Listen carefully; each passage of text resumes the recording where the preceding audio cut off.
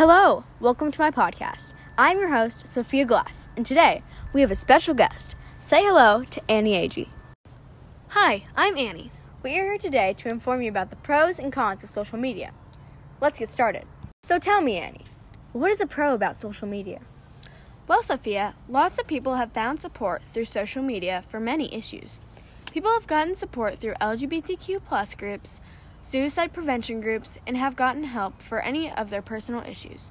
That is a very important and interesting topic. People with low self-esteem can be helped to raise their confidence so that they feel better about themselves. Groups can also help people with tough situations at school, home, work, or just life in general. But what about the cons? Well, the cons about looking for help on social media are that people aren't always who they say they are. They can lure you in, make you vulnerable, get to know all about you, and then they will take advantage over you. Well, that certainly is bad, but what about a positive? Well, spending time on social media can help you catch up and connect with your friends, if and when you're away from them. That's a good one. You can see what your friends are doing and let them know what you're doing, but it's important not to spend too much time on social media. Let's talk about privacy. Will do. Only add or friend people you have met. It is easier for people who don't know you to say bad things and try to harm you. Yes, it is also important that you have certain privacy settings on so that personal and private things stay, well, private. What about the dangerous videos? Well, if we're talking about physical harm for likes and views, there's a lot of it. People are putting themselves in harm's way for popularity on social media.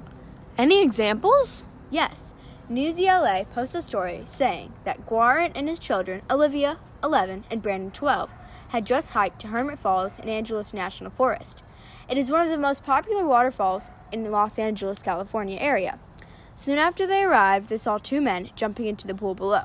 Both men seriously injured themselves and had to be rescued. Guarin said the cliff jumpers' plans were obvious. They wanted to get a video of themselves and post it to social media. Emergency responders help people after accidents.